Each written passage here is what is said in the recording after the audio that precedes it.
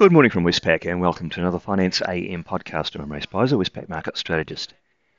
In the financial markets overnight, we saw the US dollar and bond yields and equities all rising despite some mixed US economic data. The S&P 500 is currently up 0.7% on the day. In the currency markets, the US dollar index is up just 0.1% on the day. Small movements for the most part against the US dollar, except for the Kiwi dollar. That underperformed, and that fell from 63.40 to 62.60. I suspect that's nervousness ahead of today's very important CPI data. The Aussie dollar ranged between 67.89 and 68.30. Which means that the Aussie Kiwi cross rose from 107.80 to 108.58. In the interest rate markets, US 2-year Treasury yields rose from 4.68 to 4.77, while the 10-year yield rose from 3.75 to 3.8.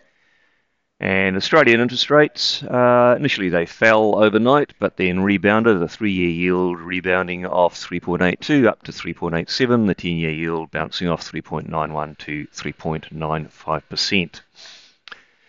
In the commodity markets, Brent crude oil rose 1.3% to $79. Copper fell 2.2%. Iron ore rose 1.1% to $116. And gold rose 1.1%.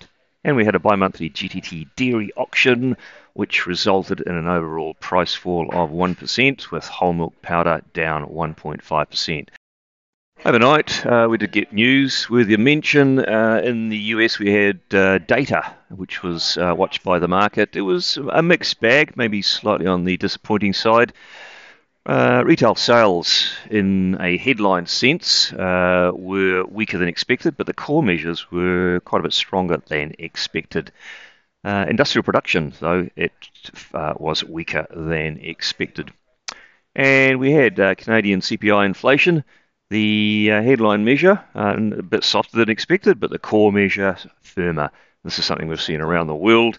Headline rates falling, but the core remaining stickier than expected. And before we got all that data, we had a couple of ECB speakers out. Not who is regarded as a hawk. Well, he was less hawkish, saying that while July hawk's necessary, he was less confident about a follow-up hike. And Visco, who is typically dovish, was dovish in his rhetoric, warning of potential over-tightening.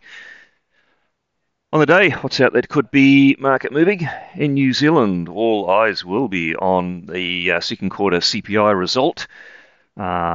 Expected a decline, but in good part that's going to be a reflection of falling petrol prices. The more interesting aspect of this report will be what core prices do.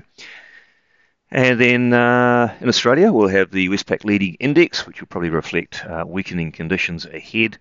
In the Northern Hemisphere tonight, we'll get CPI in both the Eurozone and the UK. The US, though, will only have second-tier data, housing starts and the like. Well, that's it from me today. Thank you for listening. I'll be back again same time tomorrow morning.